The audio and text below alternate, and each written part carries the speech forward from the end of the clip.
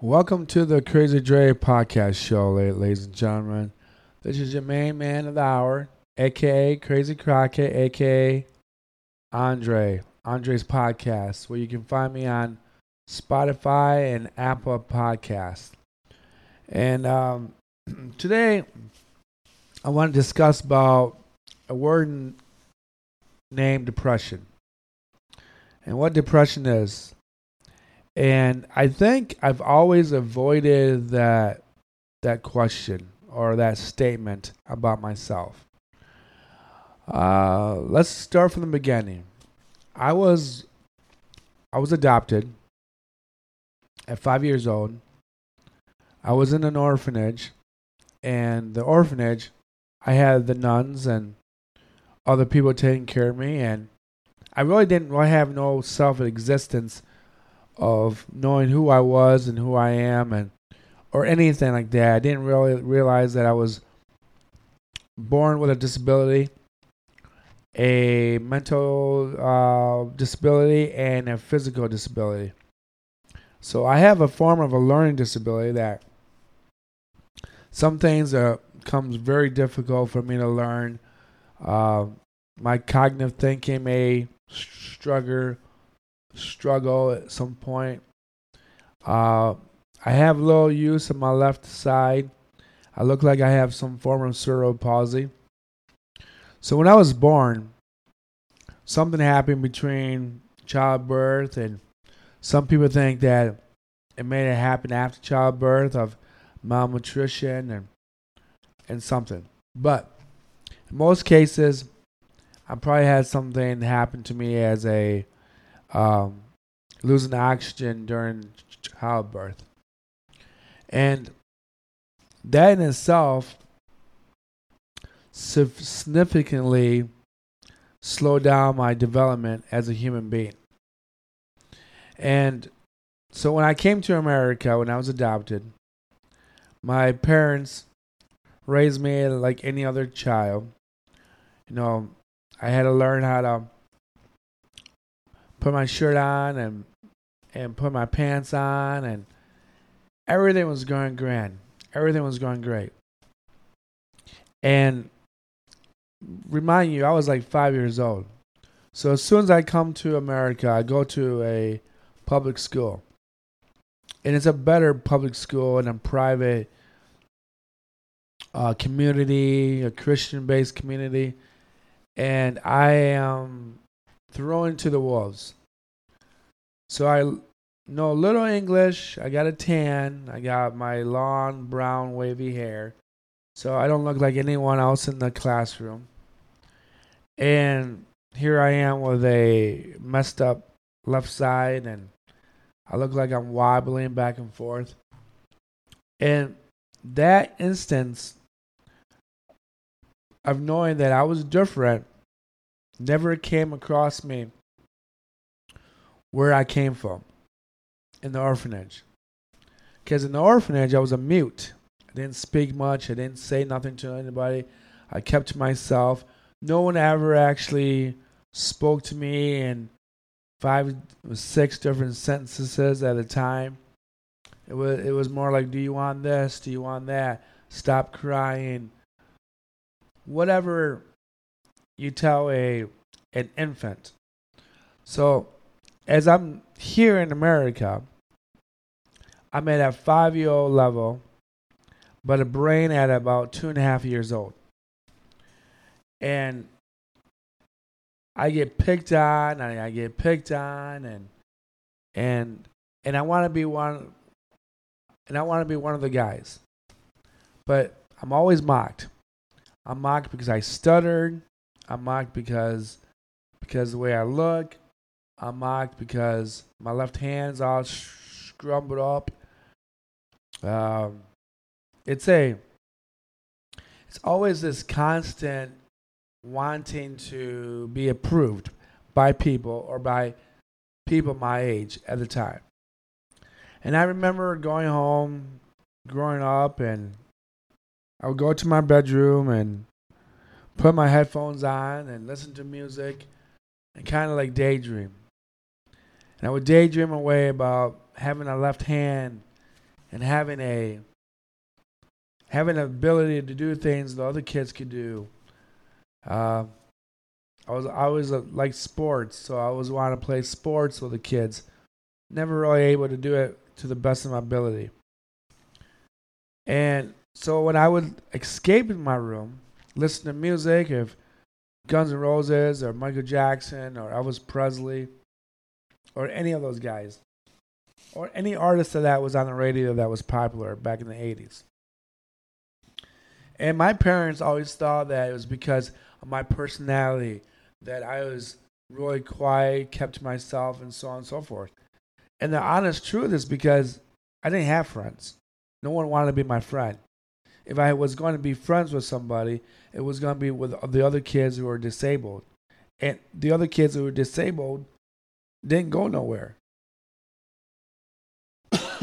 So my development as a person halted. It stopped. And I want people to listen to this. I want parents with disability kids understand that when you bring kids to the world for the name of Jesus Christ or your God or your prophet, you're not really doing it for Jesus Christ. You're doing it for yourself. It makes you feel good, like you're bringing something to the world and you're going to try and make it a better place. But in reality, the person who is born with a disability, and depending on how significantly bad it is, it might be a living nightmare. And I can tell you this, that as I was growing up, I realized that even the girls that I would be attracted to, they want nothing to do with me. They looked at me, they thought I was cute, adorable, they thought I was funny. I would flirt with different girls in classrooms. I would be told by the teacher to stop talking during class. And you know what?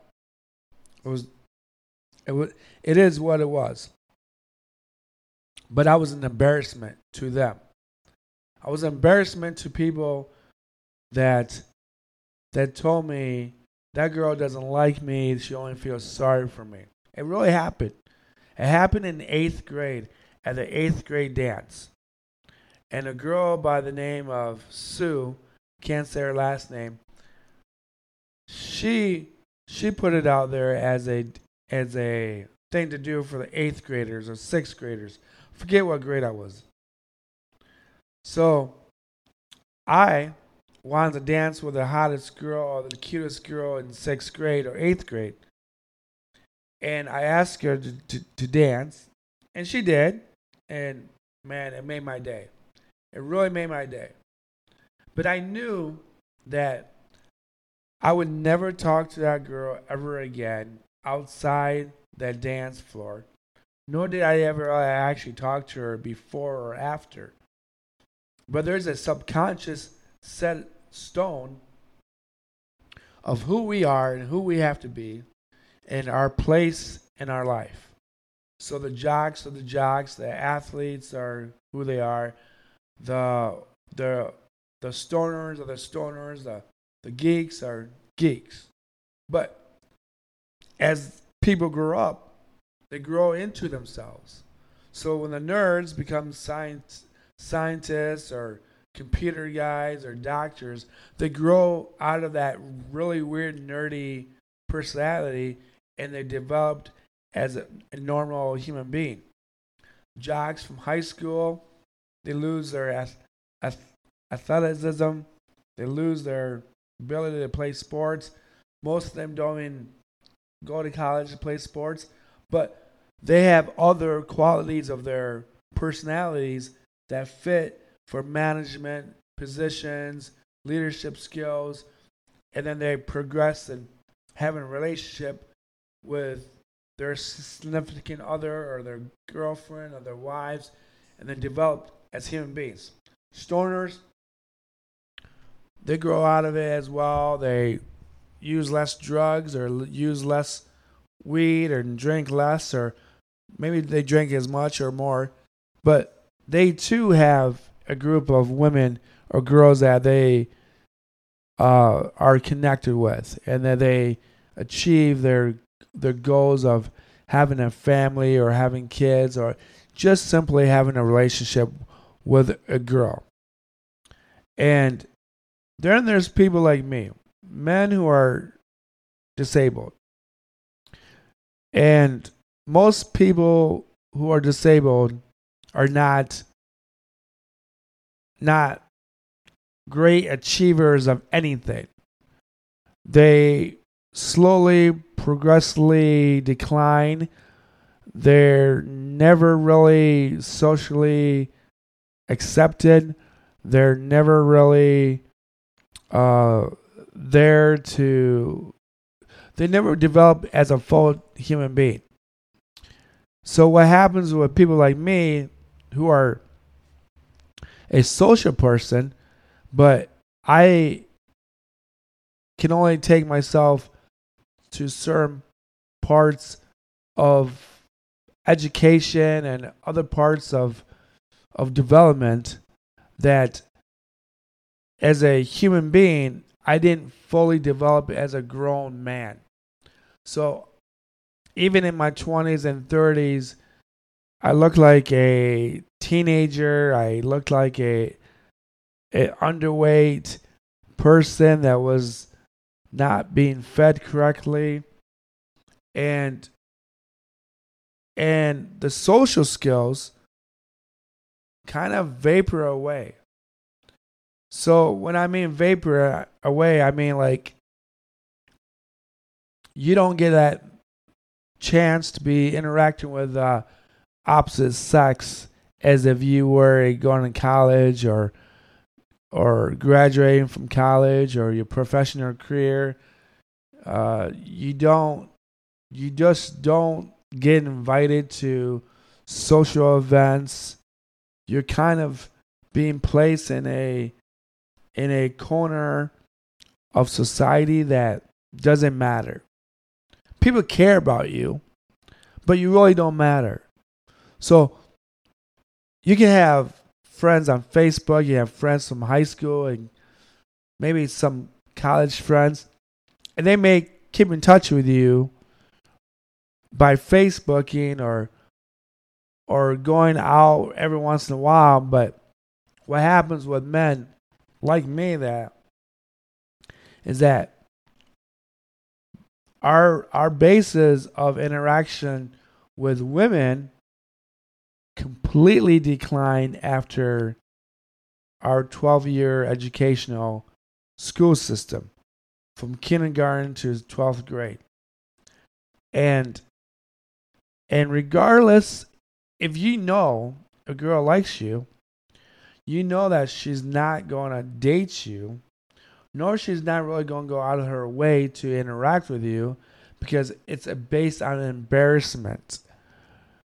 Her goal is to fit in with everyone else in her circle. And her friends and family encourage her to pursue those goals.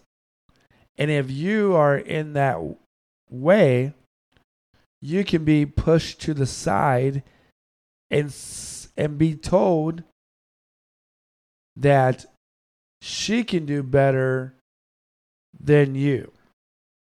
And it's something that's very, very depressing to know that can actually happen. So, as I'm going to high school, as I'm graduating, I know that I need some form of education to make me more qualified. Everyone pushed me away from college. I went to work for a place called Valley State of Linen, and they thought that I would be happy there for the rest of my life. And when I mean they, my parents and other educational bullshitters of higher psychological philosophers, people that think they know what they're talking about. People with a master's degrees. So here I am at Valley State Linen. And I am pulling linen out of the linen sheet basket. and I have to divide them in sizes: small, medium, large. And this linen place is based on rentals for hospitals and hotels and motels and apartments and whatever you can name it, and restaurants. So I quit that job. I go to MC Sports, and I'm selling stuff, and I'm working in an environment that I like, and I'm hanging out with the guys from the hood because that's where I've met my friends from Valley of St. Leonard. So Valley of St. Leonard, without Valley of St. Leonard in the hood of Grand Rapids, I met my buddies Val and Q Diddy and Jimmy and other people. And I go out every weekend with them, and we get drunk and we go out, and Val's a ladies' man and he's dancing and all that. And here deep down inside, I want to dance with all these girls too. But I know for a while that if I go up to a girl and want to dance with her, she'll shun me away. And this happens over and over and over again.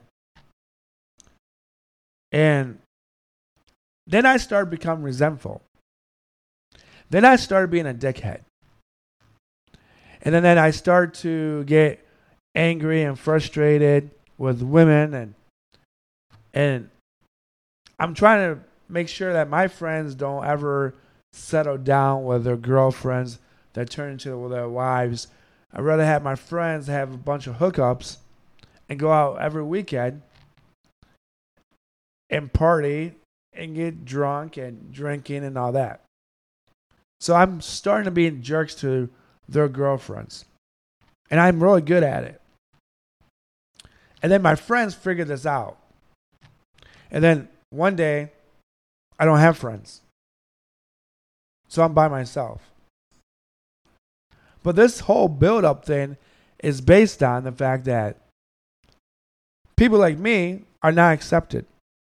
People like me, unless we're a funny comedian guy with cerebral palsy, I think his name is Joe Blue or Bob Blue or whatever his comedic name is. And he makes fun of himself as a cerebral palsy person. And I think he's funny at times. And I make fun of myself. And I talk. And I make fun of my friends who are not my friends. And they know I'm just joking. But in reality, I'm just hiding my sadness. And it's really sadness because I came down with COVID second time recently. And I realized that if I was married or had a wife or had a girlfriend, she would take care of me. She would ask me, what can I get you? She would have told me, I'm going to the store and pick up medication for you. I'm going to pick up to the store and pick up chicken in a soup.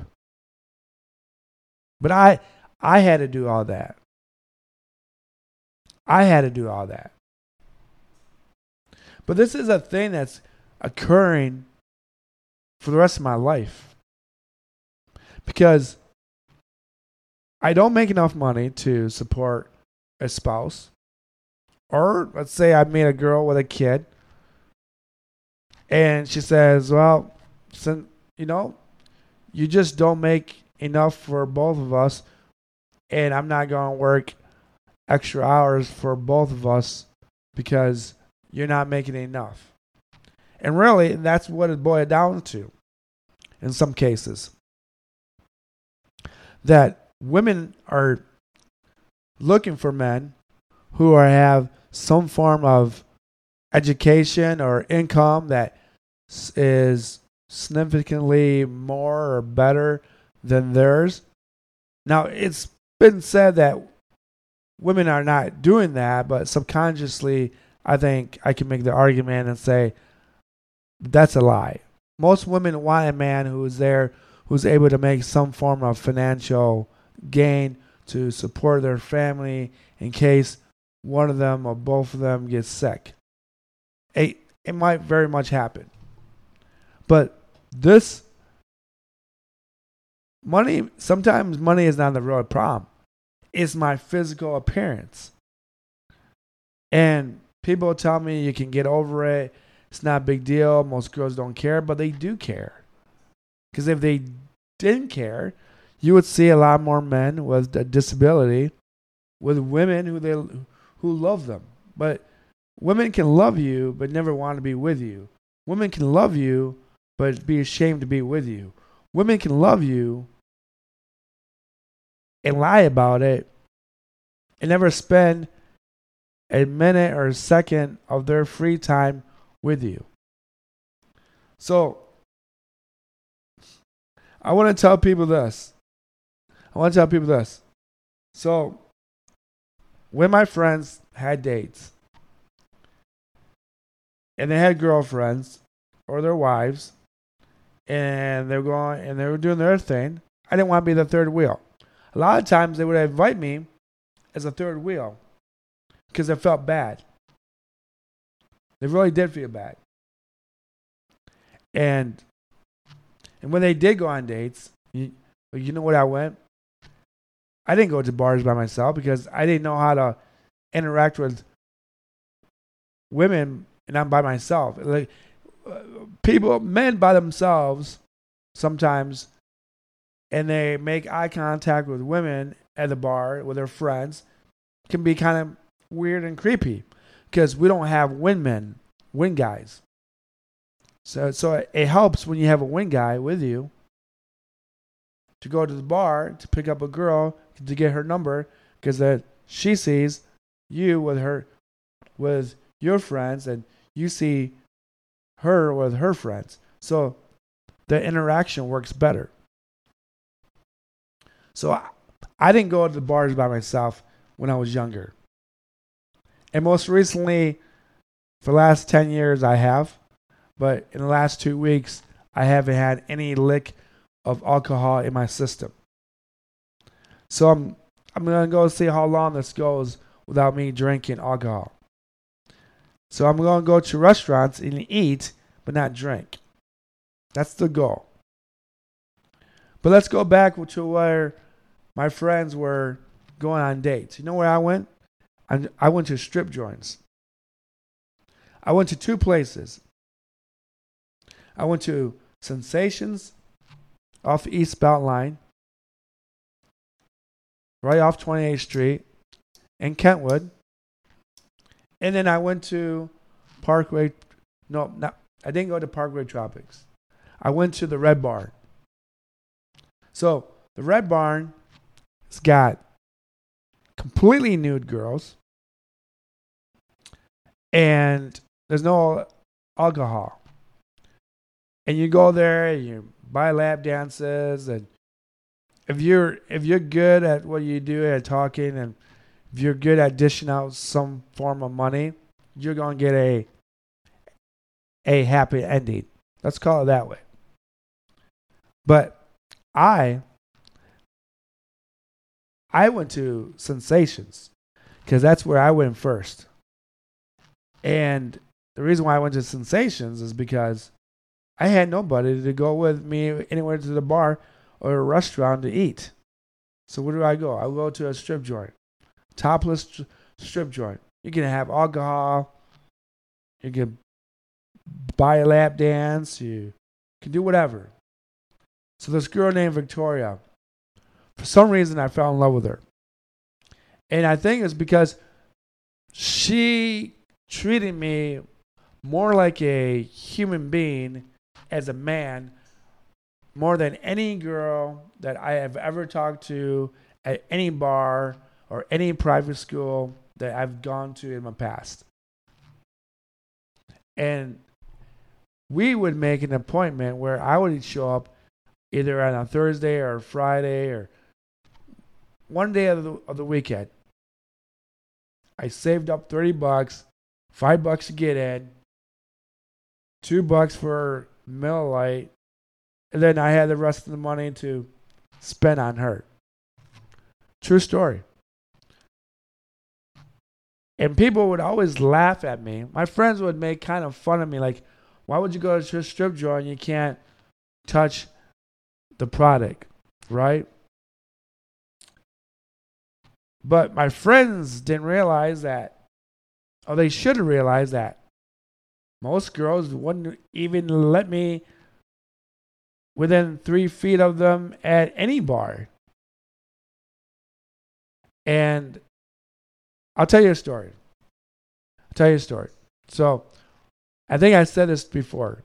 I went to me, my buddies, Val and Jimmy, and at this point it was Antoine.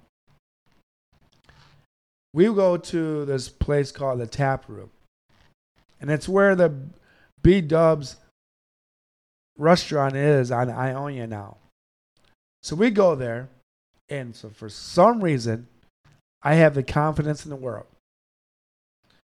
And I start talking to this girl, and her friend is a lesbian. She looks like a lesbian. Can't tell you if she was or not. I start talking to the long brunette girl, the pretty one. And she's digging me, and I'm talking back and forth. And her friend gets real mad. And she tells my friends that I am interfering with them. I am being disrespectful. I am being annoying. And so on and so forth. My friends say, she's not saying nothing, and why do you care? And it's true. So, because I have a problem pronouncing drinks, mixed drinks, I couldn't give the girl a drink. That's how some form of development disability I have. I know how to say beer, alcohol, certain shots, and certain stuff. Correct? But I blew my shot. And it's really awkward. And it made me realize that girl gave me a sense of hope. But you know the sad thing about that is, folks, I still went to Sensations. Because I knew that the girls couldn't really say no. They could say no. I mean, a lap dance is a lap dance. $1 is $1 and what it is. And you start talking to them. And then you realize that they're human beings too. They're not just objects, or they're not just what you call a sex toy. But of all the places that I went to get some action was a strip joint. And I remember I used to buy different girls. I used to give the girls would come by at MC Sports where I used to work, no longer exist. And they would point out something to buy, and I would get 25% off. So when I buy it, I would bring that clothing to Sensations, give it to the bouncer for a certain girl that I bought it for, then I would get some action out of it. And think about that, folks. Think about that. I basically bought a prostitute, but I didn't give her cash. I gave her clothing. Or you could see it as I took her on a date, but no food, but I just took her shopping. Okay? And a lot of times, people really don't get that, how pathetic that is. So when I say to people, it's really depressing to be crippled and disabled, I really mean it. Because you cannot really develop as a full, healthy human being. You can't really get your goals of getting married and having kids, and you can't really work on your 401k because you don't make enough money to put money away. You're always working paycheck to paycheck, and and you kind of always are struggling. So I'm going to leave this at this, folks. If you know someone who's disabled, well, I'm going to say this to women. If you know someone who's disabled, and you know he likes you, and you kind of like him, give the guy a chance. Life's way too short to be alone. And that's something I have to realize that it really is true. Life is really short. It's very long, but it's very short. I guess I'm going to interact a little bit about where I got this from,